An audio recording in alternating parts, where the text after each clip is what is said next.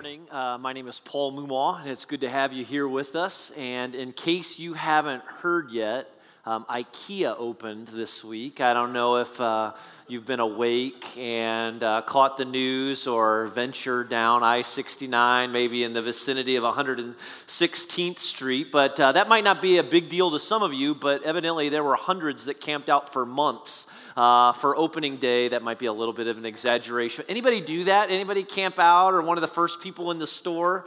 You strong? Yeah, right. Okay, one here that Jenny was a part of some of the early visitors. I'll say the closest I've come to IKEA is Portillo's, all right? I went there with my kids the other night, and I'm a little embarrassed by it, but I did polish off a combo fries and a cake shake and shaved 5 years off my life in that little visit, but it tasted really, really good too. But, what's the big deal with IKEA? Well, maybe for you, maybe you love the experience of the store. I know that going to IKEA is like a big experience, for so many people. The meatballs, evidently, I've never had the meatballs at IKEA. I just really can't put those two things together, store like that and meatballs, but I know that's important for some people. But then there's the furniture, right? And so many people love the furniture, love the goods, and you love it until you have to assemble it, right? Until you have to put it together, because it looks so neat and perfect on the showroom floor, but when it's spread out over your living room floor, there's a lot of different emotions that come with that and trying to piece it together. And maybe for some of you, there's a lot of different thoughts and words that have gone through your mind and maybe out your mouth in that effort to put the furniture together. We ask questions like, how in the world is this so hard? Or why in the world does Section A not connect to Section B like it's supposed to? Again, what's the catch? Why is this so hard? That question about why is this so hard is a question that applies to so many things about life. And if you just think about some of the circumstances you find yourself in, as you think about some of the questions that you wrestle with day after day, questions like, if you're trying to get caught up financially, and maybe you've been making the effort at that for some time now, but you catch yourself asking once in a while, why is this so hard, to catch up financially? Or maybe you're single. And if you're single and it feels like everyone in the world is married, especially around church sometimes, or everybody's at least with someone, and you think to yourself, why in the world is this so hard? Why is it that I can't find somebody? Maybe you're newly married, and there was the honeymoon, but now you're like living life, and learning to live together. And so there's challenges that come with that. Maybe you find yourself at times asking, why is this so hard? It's true in parenting. And it's true in parenting whether you have little ones or if they're in school or if they're out of school and moved on with life. You'll find and discover that, it's hard. And so we ask, why in the world is it hard? Roundabouts. Why is it that we can't figure these out? You ever get frustrated with people? You're sitting behind them at a roundabout and you wonder, what is there about these that we just can't all figure out all at once? Or maybe you're a student, at a brand new school. Maybe you're on a new campus this year. And so there have been some real challenges in trying to fit in a new place. We ask the question, why does this have to be so hard? Here's a question I have for you this morning. Do you ever feel that way about church or following Jesus? Like, why is it so hard? Why does it have to be hard? Why is it hard to call yourself a Christian and try and live that kind of life in 2017? And, if you've asked that question before, or maybe if you've experienced that a little bit in your life, maybe you look back and you think about a time when it was real exciting. Maybe when church or faith was new to you. Maybe you never missed a Sunday, and it was always so exciting, but some of that newness wore off. Maybe you'd say that life happened. You started asking questions like, is it worth it? Like, is it worth it? What have I gotten myself into? Or I thought following Jesus would be so much easier than this. Why does it have to be hard? Really, what's the catch? And if you've ever felt that way, I just want you to know this morning that you're not alone. And especially if you're new with us today, I just want you to know that you are surrounded by people who would probably, if they're honest, just say, yeah, I get it. I know that it can be hard. I know that it can be difficult. And I want you to know today that I've asked those questions. I've struggled with those same questions too. But here's what we're going to do. We're going to look at an event, a couple of them really, an event in the Bible today that seems to indicate that Jesus' first disciples struggled with these same questions about it being difficult, about it being complicated, and maybe being so hard. And so if you've got your Bible, I'm going to invite you to take it and turn to Matthew chapter 4. Go to the first book in the New Testament, Matthew chapter 4. If you want to use one of the Bibles around the room, it's page 677. And just to catch you up quickly, we're in this series called In the Flesh. We're looking at the life of Jesus, and we're tracing his life from his baptism around the age of 30 until his death on the cross, and after that even. And each week we've been tracking his life chronologically to see where he went and why he did the things that he did, and what is it that we can learn from his life. How can I apply the life of Jesus to my own life as if Jesus were living through me? And we're also trying to see these events through the lives of the disciples, because you and I have a lot more in common with these disciples than we realize. And so I want to pick it up in Matthew chapter 4, and to kind of set some location for you. Jesus and his disciples have come to this area that is simply known as Galilee. The body of water here to the north is the Sea of Galilee. But again, there's a larger region that extends beyond these shores that is known as Galilee. And we're going to pick it up at the shore of the Sea of Galilee. And here's a picture that I snapped when I was there back in May. And so it kind of gives you some idea of what that shoreline might have looked like at different places around the sea. Well, the time had come for Jesus to challenge his disciples. And so let's pick it up in Matthew chapter 4, starting in verse 18. Here's what Matthew records. He says, as Jesus was walking beside the Sea of Galilee, he saw two brothers, Simon called Peter, same guy, two names, Simon called Peter, and his brother Andrew. They were casting a net into the lake, for they were fishermen. Verse 19, Jesus said, come follow me, and I will send you out to fish for people. And at once they left their nets and followed him. Now, what was Jesus' invitation here? What did Jesus say? Let's go ahead and say it out loud. He said, follow me. That was his command. That was his invitation to these men. Come follow me. He says, I will send you out. Some translations say, I want to teach you and then send you out to fish for people. We'll talk about what that means in just a few minutes. But what did they do? We see here that Peter and Andrew left their nets and they followed Jesus. Pick it up, verse 21. Going on from there, he saw two other brothers, James, son of Zebedee, and his brother John.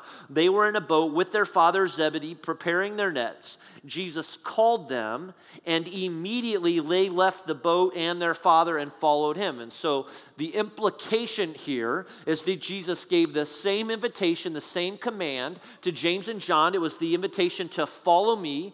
And what did James and John do? Well, Peter and Andrew dropped their nets. Matthew records that James and John are going to leave their boat and their dad, all right? And so it's kind of like, see you later, Dad. It's kind of like, when you have dinner at home and if you've got kids and you finish up and then they rush out of the house to go play and you and your spouse are left to clean it all up, right? I mean, it's just they ditch Dad, all right, and they take off. The point that Matthew is trying to help us understand here is that they have left their nets, they've left their boats, they have left their family. He's really trying to help us see that they are committed to this.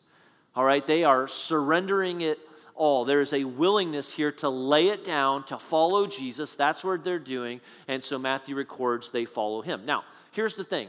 If you sat down and read through Matthew, all right, starting in Matthew chapter 1 and even up to this point, Matthew's account here of this event along the sea is a little odd. And if you read it for yourself, you'd find, and maybe you'd have, if you just read Matthew's account, you'd be left with the impression that this was the very first time that Jesus had ever met Peter and Andrew and James and John, and that they're somehow willing to follow someone that they have no idea who he is or what he's about. But as we've been learning over the last several weeks, Jesus had known these guys for a while now. In fact, you have to look to John's account of Jesus' life to see that Jesus first met these men after his temptation here in the wilderness. He went back to this area near Bethany beyond the Jordan. He encounters these first disciples. He invites them to come and see, to follow me. Basically, let's go and spend time together. And if you continue in John and even look at some of the other gospel accounts, they're going to travel with Jesus all the way to Cana, where they're going to witness the miracle of the water being turned to wine. They're going to make a trip with Jesus back down to Jerusalem for Passover and some really cool things that happen there. They're going to come through Samaria, as Ben talked about a couple of weeks ago. They're going to encounter the woman at the well, and then they're going to end up back in Galilee where they'll witness Jesus and his teachings and his miracles. Last week we talked about how Jesus went back to Nazareth. We don't know for sure. It's likely that the disciples were with him, and in that case they would witness the crowd rejecting Jesus. They want to stone Jesus. They want to kill him. The point is this: they had been spending a lot of time with Jesus, getting to know him. One of the words that's used in the Gospels is that they got under each other's skin, all right? They got to know each other intimately. So they saw the best days and the worst days, all right? There was lots of stories together. It's kind of like one really big road trip, right? And what are road trips for? You know, if you've ever gone on a road trip with some friends, road trips are for making memories, right? Like I remember when I was in college, there were some buddies, and we signed up for this mission trip to Jamaica, and you had to get to Miami, and so as a way of saving some money, we drove to Miami, and so we packed up my friend's minivan, and 4 of us drove to Miami straight through overnight. We laughed a lot, all right? We ate at a Waffle House in the middle of the night in Georgia. You're always going to get good memories by doing something like that. We had some really serious discussions. You know, by the time the trip was over, we knew each other really, really well. For Jesus and these disciples, it was like one big road trip. And prior to this encounter at the Sea of Galilee then, that we just looked at in Matthew, you could say they'd clocked some time together. They had shared some miles. Again, they're getting to know one another. Some think they had been with each other for about 18 months now. All right, so a year and a half in Matthew 4, and it's possible that Jesus had been preparing them for his invitation. All right, that he had got them thinking about what it would mean to follow him, that maybe he sent them home to have a conversation with their families about what was going to come and what was going to take and what it was going to require of their families to let them go and do this too. Now, we don't know for sure, but what we do see is that Jesus knows where to find them. And so he goes out here in Matthew 4, as Matthew records, he knows these men would be fishing. This was their trade. And when the time was right, Jesus came along the shore of the Sea of Galilee, and he said to these men, "Follow me. Follow me. I want to teach you to fish for people." And what do you mean by that? Well, I mean, I think just in the simplest terms that I can think of, I think Jesus is saying, "Hey, let's go. Like, I want to be your teacher. And I want you to be my students, and I want you to come, and I want you to learn from me, and I want to show you how to live. I want to apprentice you. I want to disciple you. I want to teach you how to reach others in this world. I want you to teach you how to see people and see life in a whole new way." It was Jesus' way of saying, I want to have a friendship with you, but I want to have a friendship with you that will change and impact your life forever. Now try and do this. Imagine you're one of these guys. All you've ever known is fishing. All right, that's the family trade. This is the ancient world. You don't change careers, all right? You do what your dad did, and so they were fishermen. But then one day, they have an encounter with this man named Jesus, and he's like no one they've ever met before, and he starts changing the way they see things, and he's challenging them to lay down their life and to follow him, and he wants to teach them how to live. I'm guessing that many of you here today have a story like that. A story, some encounter, maybe a first encounter with Jesus, or at least an encounter that, it finally kind of took shape in your life. And one day, maybe Jesus entered your life in a new and exciting way. Maybe it was something your parents introduced you to, maybe a really good friend, maybe a neighbor or something. Maybe you just wandered into Genesis one day. And, you just kind of started taking it in, and you heard some of the things that we've talked about here, and, you responded in some special way. And you can't put your finger on it for sure, but you know that it's changing you. It's changing the way that you see things. Here's the thing. Jesus' invitation is for everyone. All right, his invitation to follow is for everyone. It's for every person here today. And with that, what Jesus is basically saying is, hey, I want to forgive you, all right, but I also want to show you how to live. Like, I want to forgive you of your sins, but I want to show you the way that life can work. And I want to teach you to see your work in a different way. I want to teach you to see your neighbors and the people around you and your classmates in a whole different way. And I want to teach you how to reach others in this world. And I want to have a friendship with you. I want to have a relationship with you that I promise will change everything. It'll change everything about your life. That's his invitation. And it's his invitation for everyone. And many of you, again, you've had an experience just like that.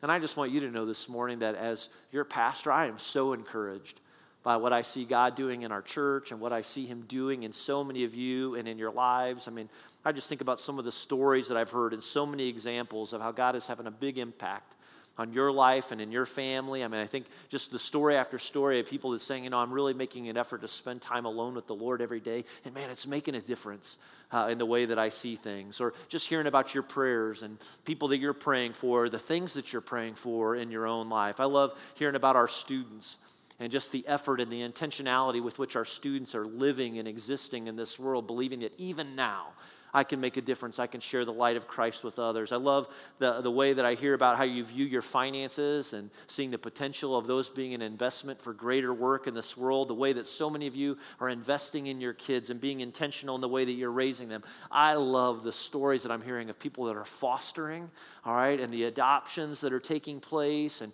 how you're spending your time and whether the serving that you're doing here in these walls on a Sunday or outside of these walls throughout the week and maybe in different countries too. And for those of you that own your own business, that you're in the marketplace, maybe he's changing the way you run your business or the way you see your customers or just a new vision that he's given you for friendships, again, and for people in your life, relationships in your life. It is so encouraging to me to see these things. I hope it is for you because Jesus is changing you.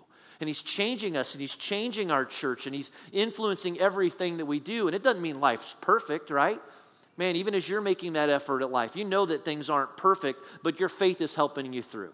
All right, and you're turning to the Lord, and you're praying about big things, and you're investing people. Again, you're making every effort to follow Jesus. But in the same light, I know that for some of you, you would say, you know what? It hasn't gone so well. And why? Well, life happened. Or maybe something that was so exciting, it's worn off, and it's not like you've given up on Jesus, but maybe in just some way life has beaten you down to a point that you're just not sure it's worth it anymore, that it just seems far too complicated. And maybe for you, maybe you just can't figure out how to follow Jesus and how that fits into work or school, or you've tried doing a little bit of everything and failed, or maybe you're just tired. And you feel like you've tried so hard at following Jesus for so long, but life just seems to have gotten worse for you. And so you ask yourself, why is this so hard? Like, what's the catch? Like, what makes it so difficult to follow Jesus? Now, I want you to know that I got a little bit of that in my story, too. As I was thinking about this yesterday and how does this apply to my life, I couldn't help but think just about that transition into full-time ministry, and probably more so of trying to find that balance between being a follower of Jesus and a pastor at the same time, and how do those two converge and come together. And I remember when we went into full-time ministry, it's been, 17 years ago now, and I'm thankful for a man by the name of Bob Moss, who was a pastor in Michigan that saw something in me that I didn't see in myself, and when he invited me and Jenny into ministry full-time to move to Michigan, like we were excited, all right, because we sensed that the Lord was doing that work in our life, but we really had no idea what was coming. And it was great and wonderful, and so many more good stories than difficult stories, but man, a lot of difficult lessons to learn in following Jesus, all right, as a man and as a woman, as a soon-to-be family, but also the challenges of ministry at the same time. Like I think about some of those, like one of the lessons that we had to learn is just the sacrifice, especially the family sacrifice that comes with being in full-time ministry. And like here's an example. So Jenny and my kids are on their way to Ohio this morning to celebrate Jenny's grandma's 94th birthday, all right? And just a little fun fact here, Jenny is one of 58 grandchildren. All right. My 3 children are 3 of over 110 great-grandchildren. All right. So this will be a packed house today, all right, for this particular birthday party. But I just tell you that, like, they've gone on without me. I wanted to be here this morning. Jenny felt like I needed to be here. And I don't want you to feel guilty for me. Remember, I got 14 weeks off this summer, all right? Who gets to do that, all right? But, that's just one of the lessons over 17 years of ministry that we've had to learn is that sacrifice of family and some of the extras, and our family has realized that they've had to sacrifice with us in that too. And then there's just the challenges that you often see and experience too that just come come with ministry and certainly with being in full-time ministry. Like, get this, I remember the very first hospital visit I ever went on by myself as a young man in Michigan. I went to visit an elderly man in the hospital who I had never met, who was very sick.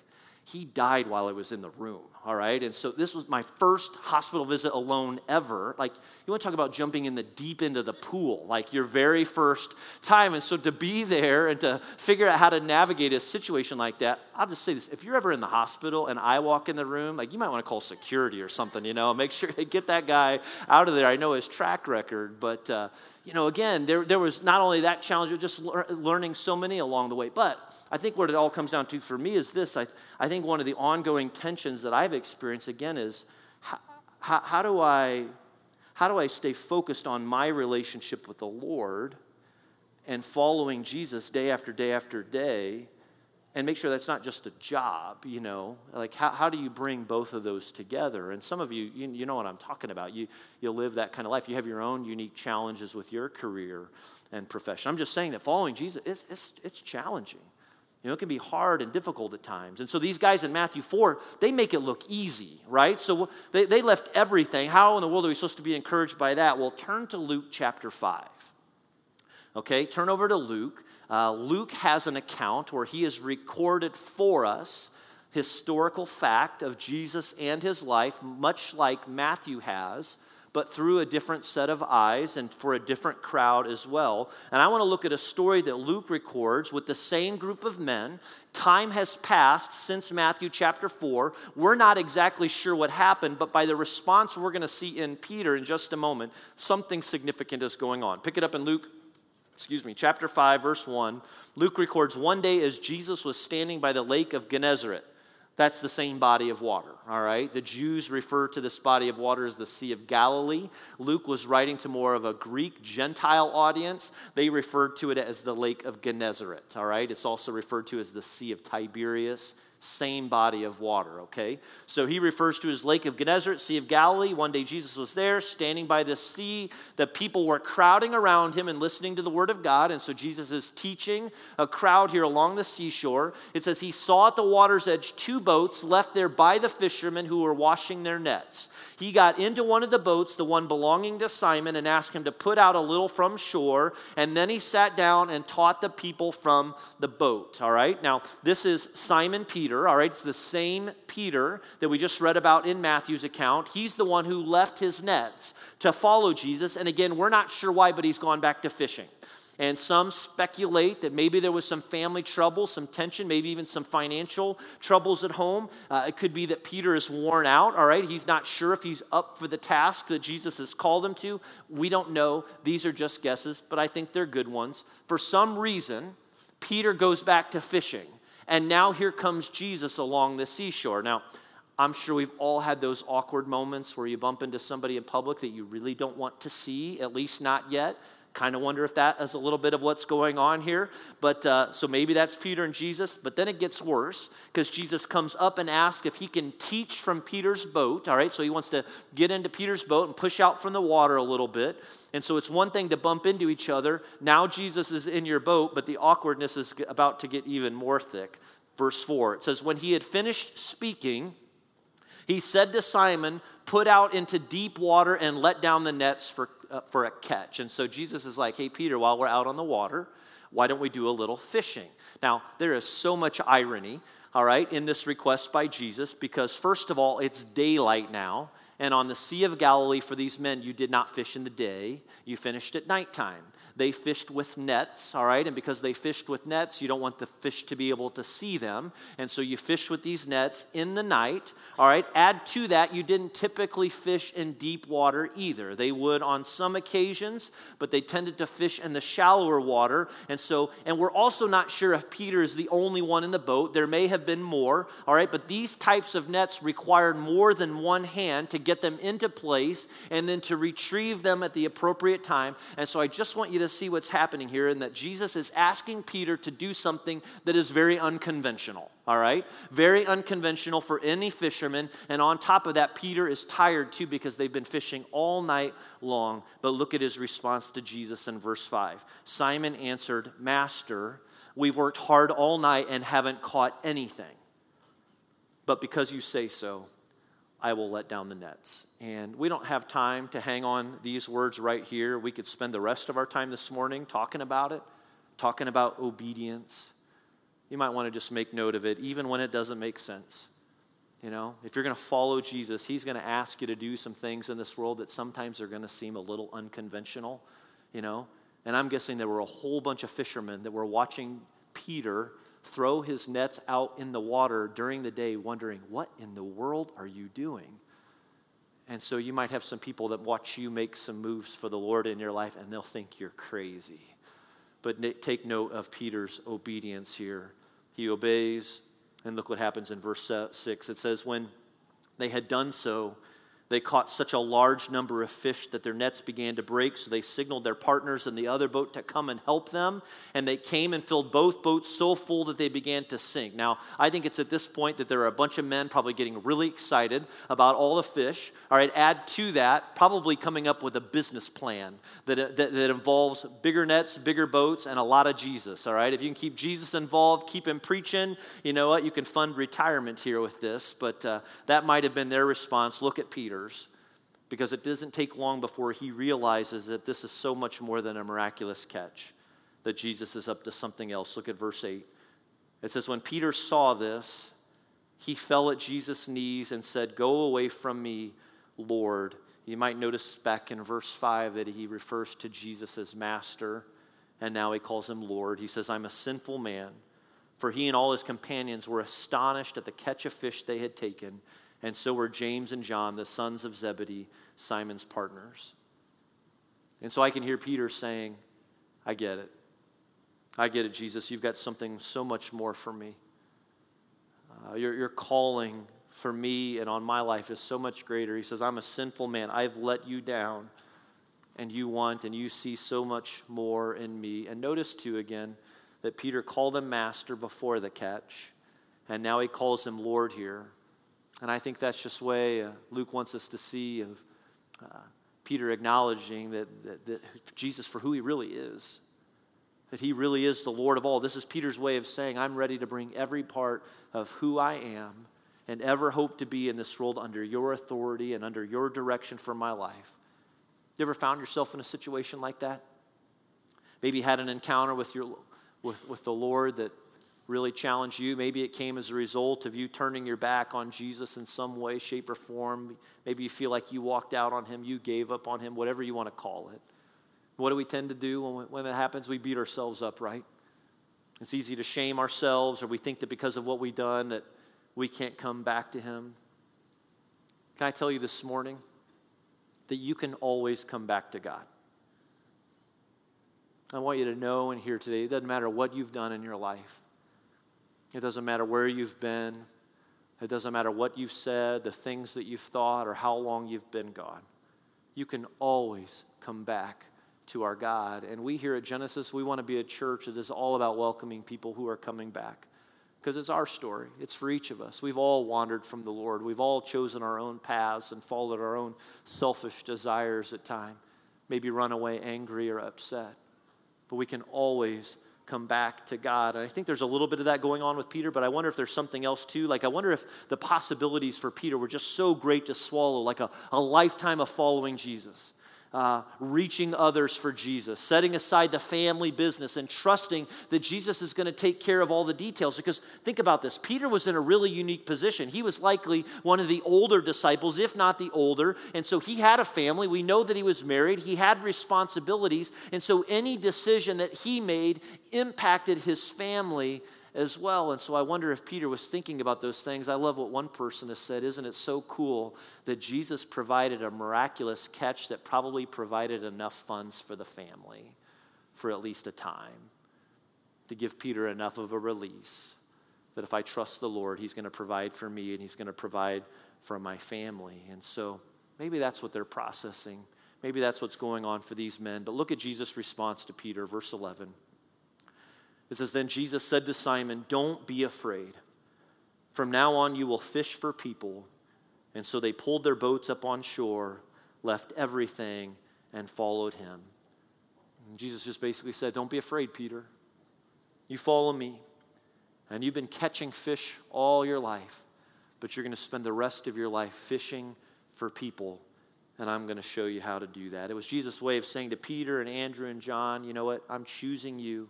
Again, you follow me. I've got a mission that I've started here on this earth. I want to reach the world with God's news of love and forgiveness. That's the catch. That's the catch. It's people. And Jesus says, I'm here to reach the people of this world. You know what? You're going to be a part of it. You're going to be a part of it with me. So don't be afraid. I'll teach you, I'll train you, and I'll show you how to do this. And this is exactly what Jesus is going to do. In fact, here's a little homework this week. If you want a little assignment for the week, check out and read Mark chapter 1 and Mark chapter 2. All right, because what's going to happen is Jesus is going to take these men, we sometimes call them fishing trips, but what he's basically going to do is he's going to take them into different environments and experiences with family and friends and public and allow them to exist in a moment where they've got to think for themselves and they got to think about their own faith and they got to think about their responses and their questions, and then they're going to process these things. And so he's going to take these men into these different environments, and well, you can read it for yourself. And even ask the question of, hey, what's this look like for me in 2017? What's this look like for me on a Tuesday morning or a Thursday afternoon? Because what Jesus did for these men, he wants to do for you and me too. His invitation, again, is for every one of us here today, whether you're a middle school student, a high school or college student, whether you're single or married, newly employed, or recently retired. Jesus says, follow me. It's his invitation to get to know him, all right, to spend time with him, to model and to pattern your life after him. And I realize that for some of you, this is a brand new idea. You know, the thought of doing something like that. In fact, you can't even believe you're here this morning. Maybe, I don't know what it is that's going on in your life. Maybe somebody brought you here, or maybe you just felt like for some reason you needed to be here today. All you know is that life isn't going as planned, and you're hoping there could be more. I like the way that one person said it. Jesus makes life better, and he can make you better at life.